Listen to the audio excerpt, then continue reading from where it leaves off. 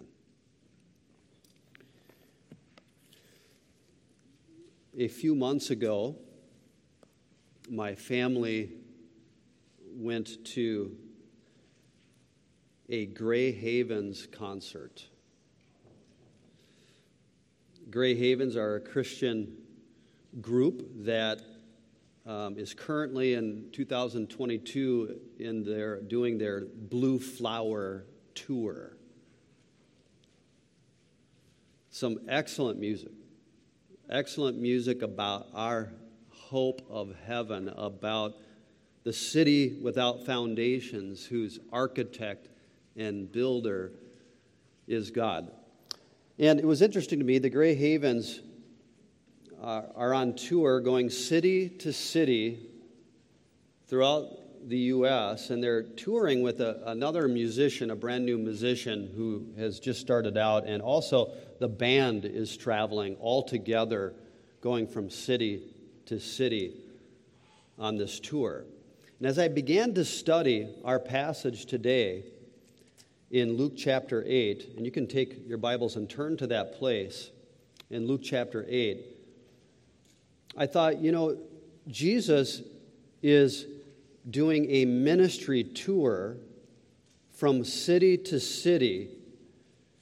He is on what you might call, and the theologians call it this, the Galilean tour. The Galilean tour. He is up north in Israel, and he has some people traveling with him. So it's a unique section in Luke chapter 8, verses 1 through 3. Now, by way of setting the stage, as we move into chapter 8, we move into the Galilean tour. And this section of Scripture goes from Luke chapter 8, verse 1, all the way through Luke chapter 9, verse 50.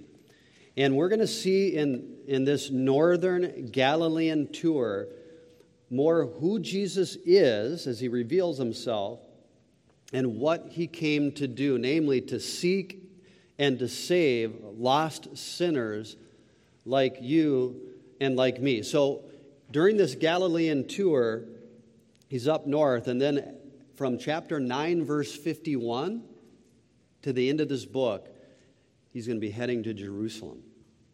He's going to be heading to Jerusalem. So, very unique passage in Luke chapter 8, verses 1 through 3. I think verses 1 through 3 is a summary of the Galilean tour.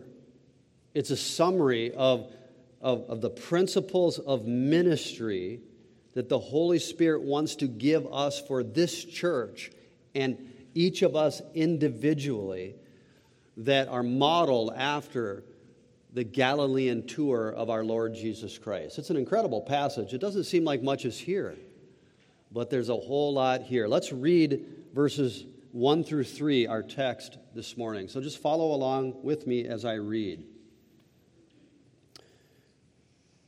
Luke chapter 8 and verse 1. Soon afterwards, he began going around from one city and village to another, proclaiming and preaching the kingdom of God. The 12 were with him, and also some women who had been healed of evil spirits and sicknesses. Mary, who was called Magdalene, from whom 7 demons had gone out, and Joanna, the wife of Chuza, Herod's steward, and Susanna, and many others who were contributing to their support out of their private means. So we just go on to the parable of the soils? No, we're going to stay right here in verses 1 through 3, because this is the beginning of the Galilean tour. And we see that the disciples and also some women were touring with Jesus. And so right away, this is, I think, the principle that we want to take away from this message. Believers, you're touring with Jesus. Believers, you're a follower of Jesus Christ, and that means you are participating in his ministry. Not just then, but now. Well, what does this ministry look like in which we participate? And I think Jesus' ministry is marked by 5 distinctives. His ministry is marked by 5 distinctives that ought to become a pattern for us as a church and individuals today. Okay, so the first distinctive of the ministry of Christ is that Jesus' ministry is marked by sovereign movement. By sovereign movement. Number 1, by sovereign movement. Look at verse 1. Soon afterwards, he began going around from one city and village to another, proclaiming and preaching the kingdom of God. Now, I don't know if you've been tracking, but in the ministry of Christ, I'm getting a little feedback again. I don't know why. Maybe it's just me. I'll work through it. We still want to stay mic'd up. In the ministry of Jesus, nothing happens by accident. In your lives and in the ministry of this church, nothing happens by accident. Soon afterwards. Did you notice those 2 words? Soon after what? Soon after our Lord Jesus Christ interacted with the doubting John the Baptist's disciples and was thinking and preaching of the ministry of John the Baptist. Soon after Jesus has his feet rained on by an unnamed woman who then wipes his feet with her hair, kisses his feet over and over again, and then anoints his feet with myrrh. Soon after, a woman who has been forgiven much pours out her love upon our Lord Jesus Christ. Soon after that, we have this passage, which brings up Herod in the context of John the Baptist, which brings up other women who love Jesus like this woman at the end of Luke chapter 7. Understand, in the ministry of our Lord Jesus Christ, Jesus' ministry was characterized by sovereign movement. You cannot read the Gospels or any book in the Bible with the chapter and verse divisions in mind. You must connect what is happening, because the Holy Spirit He is orchestrating the life and ministry of Jesus Christ so that we might read our Bible seeing the sovereign connections here that has been put in the life of Jesus. But it's not only the theological sovereign connections that are made, it's also just the plain fact of verse 1. Soon afterwards, he began going around from one city and village to another. Jesus goes from large cities to small villages, but he goes intending to do the will of his Father. He goes city to city because of the sovereign movement of God. This is not random. This is what I'm trying to say. This is not random. Your lives are not random. Jesus is now up north. He's up north for a reason. He's up north among the poor, among the outcasts, among the simple, instead of down south right now in Jerusalem, around the city slickers, the sophisticated religious elite. No, he's not there. He is up north in the farms, in the dirt, in the rural living in Galilee. Why is he up north right now? Why does he go from a certain city to that next city, then the smaller city in the order that he does? Why does he need to go through Samaria on that day? Why did he wait to head south to Jerusalem until later in his ministry? Because God the Father had planned his ministry from before times eternal. It's a sovereign movement. This is God's plan, God's purposes, God's timing in the ministry of our Lord Jesus Christ. And watch this, in respect to his humanity, our Lord Jesus Christ didn't have the plan. He was a human being. He was intent on one thing. Teach me your will. I want to only do the will of my Father. To do his will, it's my very food. I want to carry out the Father's plan and his task as he sovereignly leads me all the way to the most important task of all, when he would die a sacrificial death at the precise time that had been predetermined by the Father. The Lord's ministry was characterized by sovereign movement, and so is the ministry of Grace Community Bible Church. God has a plan for this church. I'm so thankful when he shows us, he unveils his sovereign movement, like in simple little things where a song is chosen that outlines the conclusion of my sermon.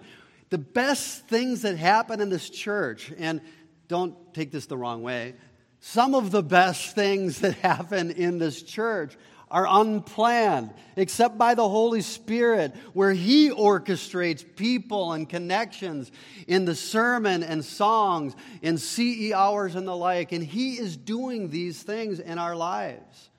And I'm so thankful for it. Ultimately, he chooses which book I'm going to preach through next. He chooses the Bible studies that we choose. He chooses that it was 2022 that we did our first vacation Bible school.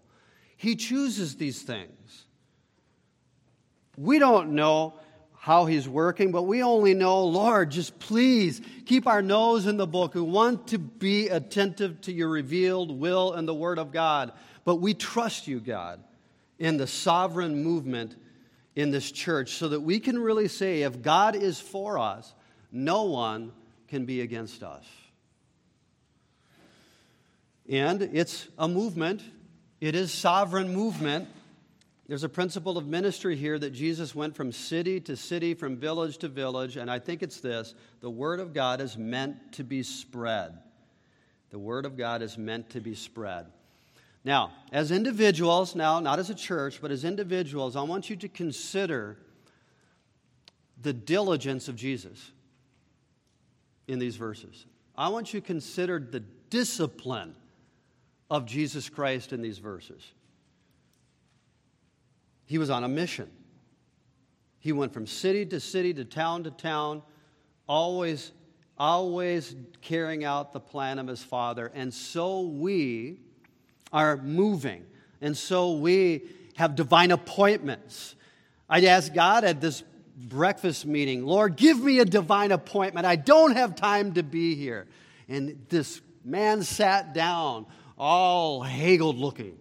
And I got to pray for him. And when I opened up my eyes, the business card was out. I've got to meet with you.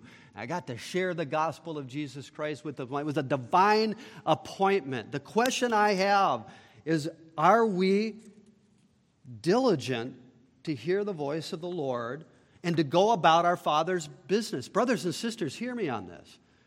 It's sovereign movement, but it's movement by people nonetheless, directed sovereignly by God. And I would just tell you, and I'm feeling it, and so are you, the time is short. We need to redeem the time, for the days are evil. The first distinctive that marked Jesus' ministry is sovereign movement. Secondly, the second mark of Jesus' ministry was the preaching of a narrow message. Jesus' ministry was marked by a narrow message. Look at verse 1. Soon afterwards, he began going around from one city and village to another. What was he doing? Proclaiming and preaching the kingdom of God. The word for proclaiming, that first word, there's two words, so there's proclaiming and preaching in the New American Standard. The first word, proclaiming, is the idea of the word herald. to be a herald. A herald is someone who publicly, usually loudly, authoritatively, and faithfully states an official message, not his message at all. It's the message of another, someone more important than him. He does not represent himself, this herald, but faithfully proclaims an authoritative message of another. That is the word proclaiming the kingdom of God. And so Jesus is preaching an authoritative message from the book. The second word, unfortunately, is translated preaching.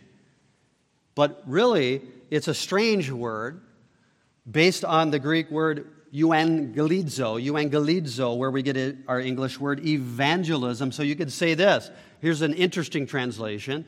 Proclaiming and gospelizing or evangelizing the kingdom of God. Our Lord Jesus Christ was all about proclaiming the word and doing the work of evangelism. He came to announce the gospel. He came to preach the gospel, to announce the good news of the gospel. And that is, the content of that is simply the kingdom of God. Now, we could do 8 sermons on the kingdom of God. But the kingdom of God is the gracious reign of the Messiah. It's the reign of salvation.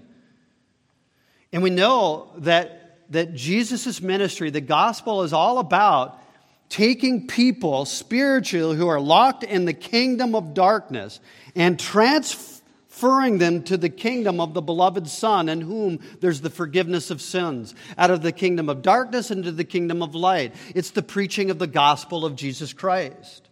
And the ministry of the preaching of the gospel is the preaching of the kingdom of God. And Jesus said in Mark chapter 1, verse 15, the time is fulfilled. The kingdom of God is at hand. Repent and believe the gospel. And so that's what Jesus is trying to do. He's trying to make kingdom citizens who follow Jesus and love Jesus because they've been forgiven for so much. This was the content of his message. He was a heralder of the text, not his own message. Now, hear that. He's the God-man. In respect to his humanity, as a preacher of the word, he heralded the message of the word. But at the core of the message of the word is himself. That is the one who is the very substance of the gospel. And we're going to see that emphasis at the end of the book of Luke. As we see, the whole point of the Word of God is Christ. This is a narrow message. He didn't proclaim, close enough, there's many ways to God, just be a good person. He said, I am the way and the truth and the life, and no one comes to the Father except through me. Jesus wasn't preaching self-help. Jesus wasn't preaching cultural reformation. Jesus wasn't preaching your best life now. Jesus wasn't preaching self-esteem. Jesus, for sure, and if anyone could, listen, he could. He wasn't preaching his own opinion. If anything, he was preaching as the God-man, an extension of the authority of the Word of God as the new Moses. But it was not his opinion. He was preaching as a herald and a gospelizer, the very word of the kingdom, the very word of God. And at the heart of the kingdom of God, in the church age, in the heart of the kingdom of God in the church age, when we are grafted into the spiritual privilege of Israel, the heart of the kingdom is always a spiritual heart, now and not yet. And even in the physical manifestation of the millennial kingdom, the heart of the kingdom will still be spiritual, although then he will reign with the rod of iron and all nations will flood into them for the blessing of salvation. But any way you wrap it, the preaching of the kingdom is the message of Christ and Him crucified. And it's a message that Jesus had a singular focus in His ministry, proclaiming and evangelizing the kingdom of God. The same ought to be true for our church. We need to hear this today. We need to be preaching the word and evangelizing people into the kingdom of God. This is the very heartbeat of Paul, who said in 1 Corinthians 2, verse 2, "For I determined to know nothing among you except Jesus Christ and Him crucified." This is the same Paul, when his head was about to roll down a Roman hill, chopped off at the end of his life. He had one last word to Timothy. He said, "Timothy, Timothy, wake up. Stop being afraid. Preach the word, Timothy. Preach the word." Take the time. So I wonder sometimes, is it a waste of time for whoever's preaching up here to take the time to study the Word of God and that time and energy for detailed verse by verse, in-depth exposition of the Bible? Not a cultural phenomenon, not my opinion. Is that a waste of my time? No. That is the ministry of our Lord Jesus Christ. And if He needed to depend upon the book, then let me tell you one thing about me. You're only getting the book as best that I can. And when it's not in the book, let's have edifying discussions. Right? Because this is the authority, not me. I'm a herald of someone else. The truth of the Word of God. And for individuals who are touring with Jesus right now in His mission, you have to understand this is your mission as well. And you know what? That means something for you. It means that you ought to learn this book. It means you ought to learn that gospel. And you ought to be praying about opportunities to share the gospel. In some ways, I regretted that moment when I said, "Lord, give me a divine opportunity." You know what it meant? Are you ready? Time. We need to learn the gospel for ourselves. We need to pray for opportunities to share that gospel. And we need to be careful not to get worked up in our lives by so many side issues and side projects and financial things that we have no margin to minister the gospel of Jesus Christ. We need to remember that we are on tour with our Lord Jesus Christ. It's all about Him. The third principle in the ministry of Jesus Christ is that Jesus' ministry is marked, number 3, by deep mentorship. By deep mentorship. Okay, verse 1. The 12 were with Him. And also some women. They're with Him. So Jesus traveled, but he wasn't alone. He didn't minister in isolation. The 12 disciples were with Him. Those are the 12 apostles of Christ, common men, tax collectors, fishermen, shame in the past, misfits by society's standards. But these were the men that Christ selected. And these were the men that He would take aside.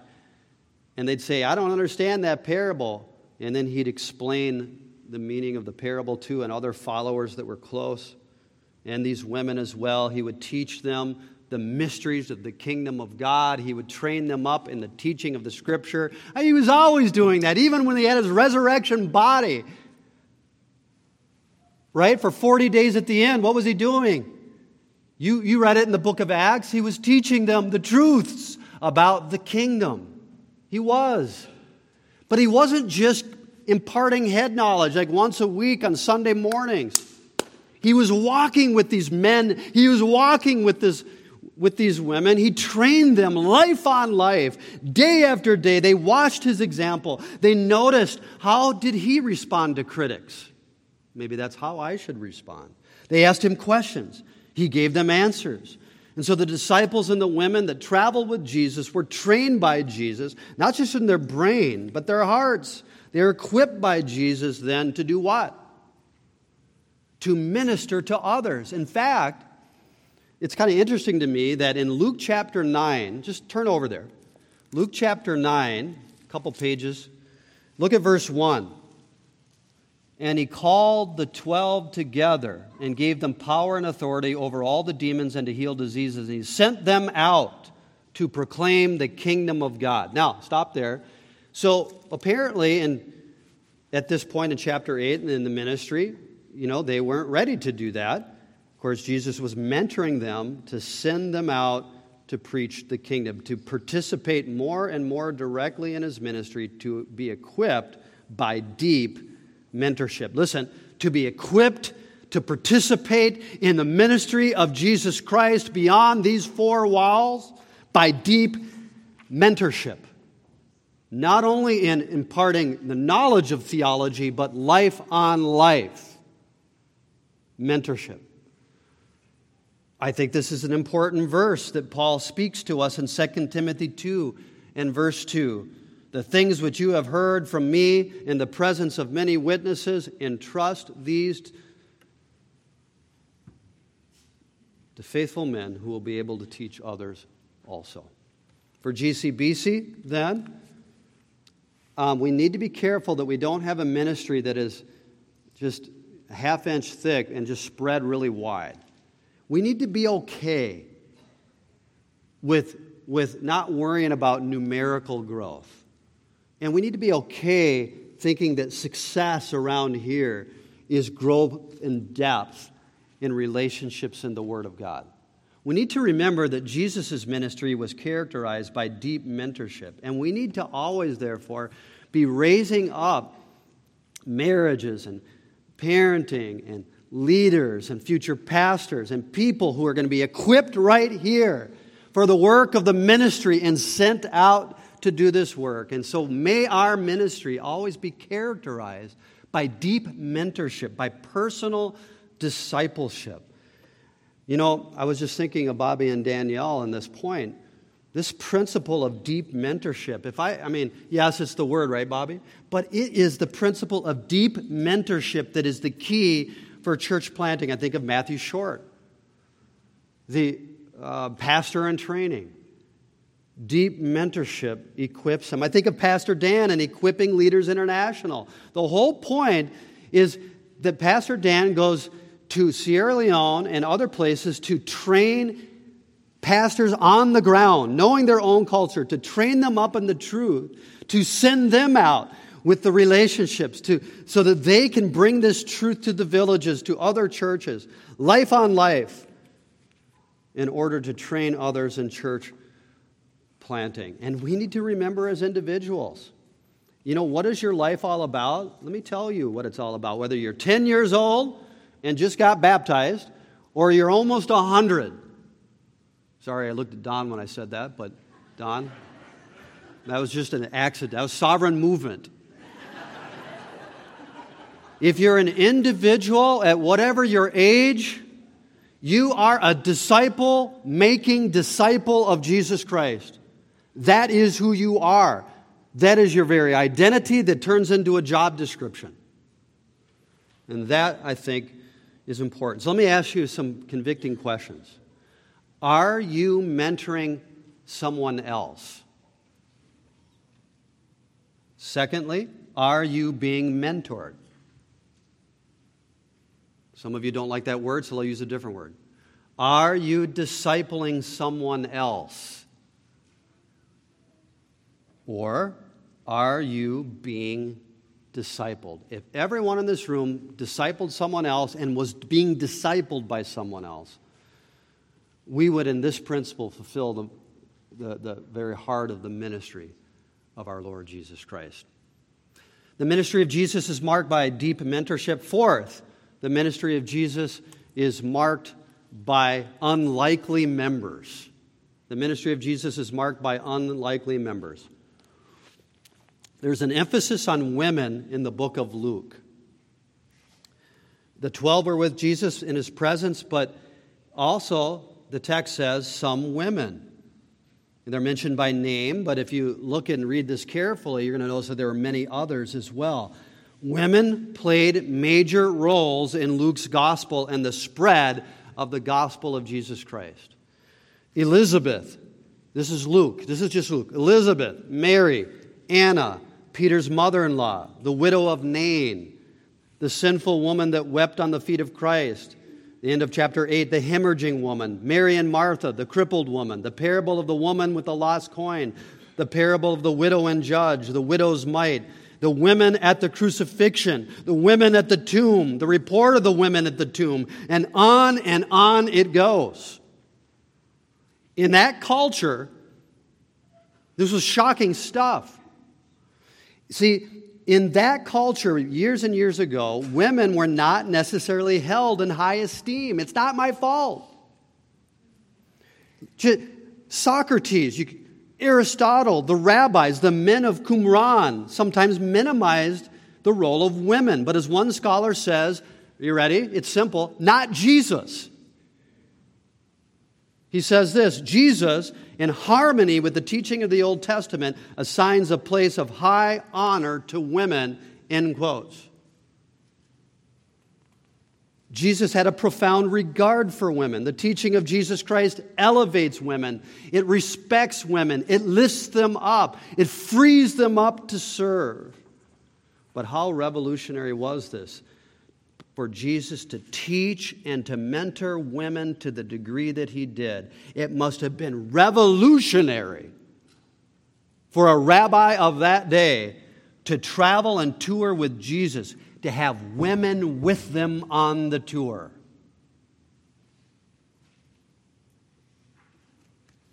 So let's take a look at three vastly different women that are mentioned by name in this passage, because that's what Luke does. Let's first look at a possessed woman. Mary Magdalene. Not anymore is she possessed. Verse 2, and also some women who had been healed of evil spirits and sicknesses. Mary, who was called Magdalene, from whom 7 demons had gone out. So Mary, from a little no-name town of Magdala, was in the kind of bondage that she was possessed by 7 demons. And all of the confusion and sin that comes with that. 7 demons.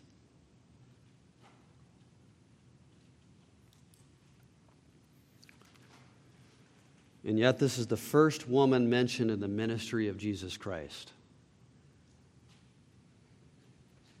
To have these demons gone by the power of Christ, to be set free like Mary. Do you think she loved Jesus? Do you think she delighted in serving Jesus, to be with Jesus, to learn from Jesus? She was set free to have the abundant life. Well, not a life of a lot of money, not a lot of fancy hotels and that tour in Galilee, for the Son of Man did not have a place to lay his head. Did that make him not successful?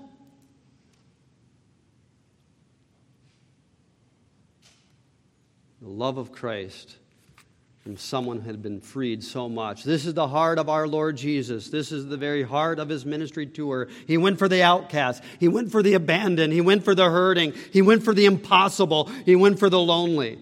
This is who he brought on his ministry team. But not only possessed women, on the other hand, I want to take a look at a powerful woman. A powerful woman. Look at verse 3. Her name was Joanna.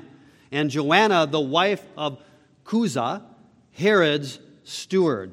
So now we have the scope of our Lord Jesus Christ. It's not just geographically varied. Jesus, Jew and Gentile, male and female, powerful and possessed. Every possible angle of the full scope of the ministry of our Lord Jesus Christ is here. And here is one named Joanna, who was the wife of a man named Chuza, the steward of Herod. Now remember, Herod and John the Baptist kind of interacted. Herod was a nasty king, brutal. And this man, Chuza, was a key administrative official in his court who's probably managed Herod's estate. Okay, the wife of the right-hand man, the henchman, to Herod, the guy who rolled John the Baptist's head in prison, who was just mentioned. A man with some power, a man with possessions, very close to Herod. I find it incredible that Joanna left all of this and was traveling with Jesus. Seriously?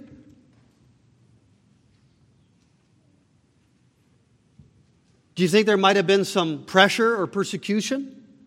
Do you think she had something to give up? I mean, John the Baptist, he confronts Herod, he's thrown in prison, loses his head. Was it the ministry of John the Baptist that had introduced Joanna to Jesus? I'll tell you, the power of Christ. He brings people from every tribe, every nation, every kindred, and every tongue. There's nothing going to stop the sovereign movement of God when He goes after your heart. I don't care how possessed you are, and I don't care how powerful you are. In the day of His power, He will show you your sin and show you the glories, that you will give it all up and follow Jesus. Luke alone records this woman, but you know what about Joanna? She's found again at the end, at the foot of the cross, weeping as Jesus dies. And then we not only have a possessed woman that we met, or a powerful woman, how about just a plain woman that we know nothing about? Her name was Susanna. The only mention of Susanna in all of the Bible. We really don't know anything about her. On the other hand, we know everything we need to know about her. She was on tour with Jesus. She was a follower of Jesus. She gave out of her own contributions, out of her own means, to support the ministry of Jesus. And she had been rescued like Mary before her. And she had the one needful thing that made her important. And that is, she had Jesus. We don't need to know anything else about Susanna. And no one needs to know anything else about you. Nothing else matters in your life but this. And when you seek first this, all those other things that we worry about are added unto us. What are the implications for GCBC and for us individually? Well, let me just speak to the women of Grace Community Bible Church. This ministry could not happen without the women of this church. One pastor said, quotes, "The Christian church would never have gotten off the ground were it not for the women. Churches around the world would have closed their doors generations ago if not for the women." And whether you're a single woman or you're a married woman, you are so very important to Jesus. He wants you to follow Him. He wants to use you, whether you're a mother or not, small family, large family, single, maybe an ungodly husband, maybe no husband, a single woman who feels lonely. Jesus wants you to tour with Him. And He's going to mentor you, and He's going to use you. Like J.C. Ryle said over 100 years ago, quotes, "It was not a woman who sold the Lord for 30 pieces of silver. There were not women who first took the Lord in the garden and fled. It was not a woman who denied Him 3 times in the high priest's home. But there were women who wailed and lamented when Jesus was led forth to be crucified. There were women who stood by Him to the last, by the cross. And there was a woman who first saw His resurrected body," end quotes. And the last part was a little paraphrased from J.C. Ryle. You're not going to find male chauvinism. You're not going to find a low view of women in the Word of God, nor in the heart of Jesus Christ.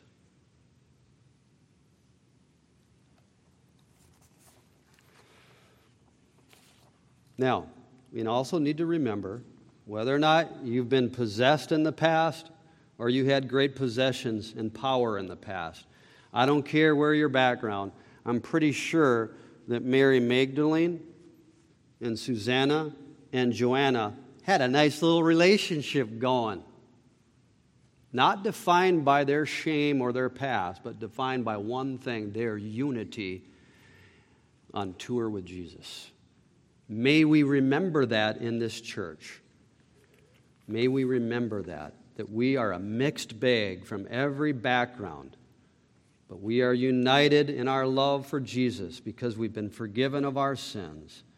And that unity around Jesus can sort out all kinds of relationship issues, causing us to love one another from different backgrounds, different baggage, different hurts, different sin patterns, different gifts, all unlikely members. If you don't think you're an unlikely member, then I wonder if you are a member.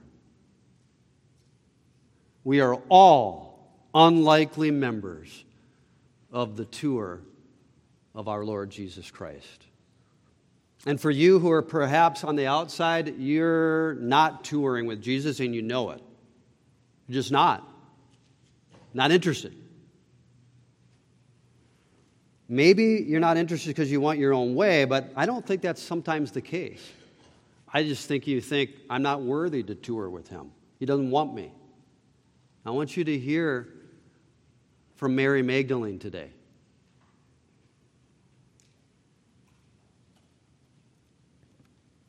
No one is too far gone for Jesus. No one is too far gone for Jesus. It's not too late for your kids. It's not too late for your grandkids. It's not too late for your husband, your wife, your parents. No one is too far gone for Jesus. He specializes in these sort of things. The ones we think are too far gone. The outcast, the burdened, the downtrodden. Have we not learned from the book of Luke? He touched a leper. He dines with sinners. There's a prostitute from an unnamed city. They were forgiven by him and they loved him much because no one is too far gone.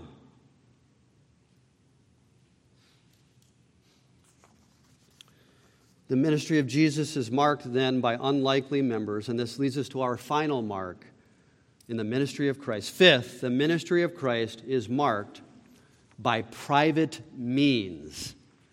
By private means. Look at your text. So we got Mary, verse 3, and Joanna, the wife of Chuza, Herod's steward, and Susanna. Now watch this. Look at the end of verse 3. And many others who were contributing to their support out of their private means. That's a female pronoun there. The word who it's a feminine pronoun. There were many women here. Oh, many women also not named. And they were supplying the finances for the Galilean tour of Christ.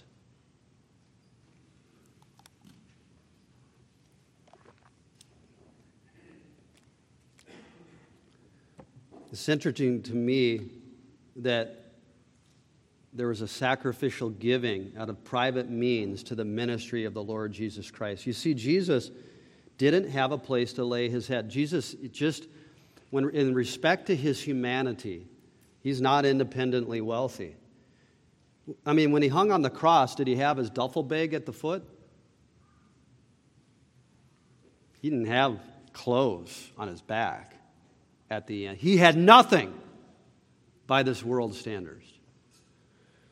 And so because of that, the ministry of our Lord Jesus Christ needed to be fueled by finances. They had to eat.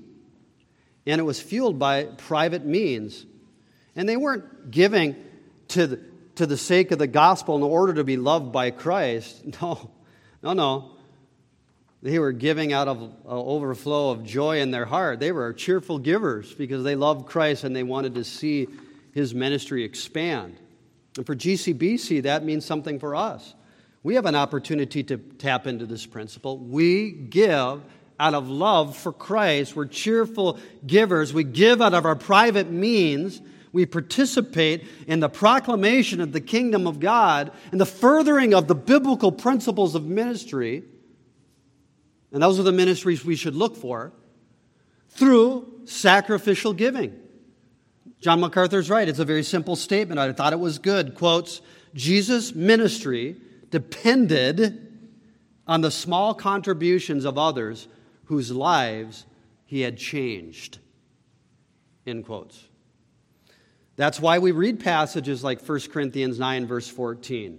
Those that proclaim the gospel are to get their living from the gospel. Or Galatians chapter 6 and verse 6. The one who is taught the word is to share all good things with the one who teaches him. So as the church, we need to remember that it is the responsibility of the church to provide for the ministries of this church. May the Lord help us to see this and as an act of worship and to give cheerfully to the work of the ministry, to contribute from private means so that we might proclaim the kingdom of God. And that means there's some individual takeaways here. Because I know about you and my family, and not that we're all about money, but look, gas is expensive. Am I right?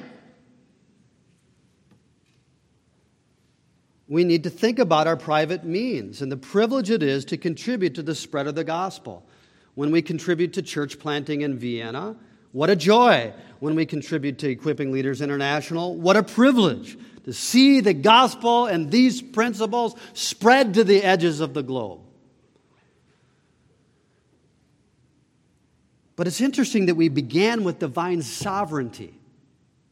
And we end verse 3, that the mission of the Christ was thrust forward by individuals who gave out of their private means. You know, why doesn't God just snap his fingers and save his people? I mean, Jesus had the power to feed the 5,000, to create ex nihilo, provide for the food there. Let's just go that route. And yet, the ministry of Jesus was supported and his sustenance through the private means of these women. He spoke the world into existence and the day one he said, "Let there be light," and there was light. Why does God use us for his own glory and for our good? God works through means. The sovereign God of the universe works through the means of us. He works through us. J.C. Ryle is right. He condescends to use the agency of missionaries and the foolishness of man's preaching in order to spread the gospel, end quotes. So I want you to get excited about the private means part. If you're not on the mission field, you ought to be supporting someone who is on the mission field. Because he uses us. What a privilege it is to be on tour with Jesus. Isn't it? To be called into his kingdom, to be with him, to be part of this. What a privilege it is to be a part. May we always, as church and individuals, then be marked by sovereign movement, by a narrow message, by deep mentorship, by unlikely members, and by private means, which reminds us that the sovereign God is pleased to use even us for the furtherance of his kingdom. I'm not so interested, I am kind of, that you start touring with Jesus here today. You know, I'm even more interested in this, brothers and sisters, that we finish touring with Jesus. I mean it.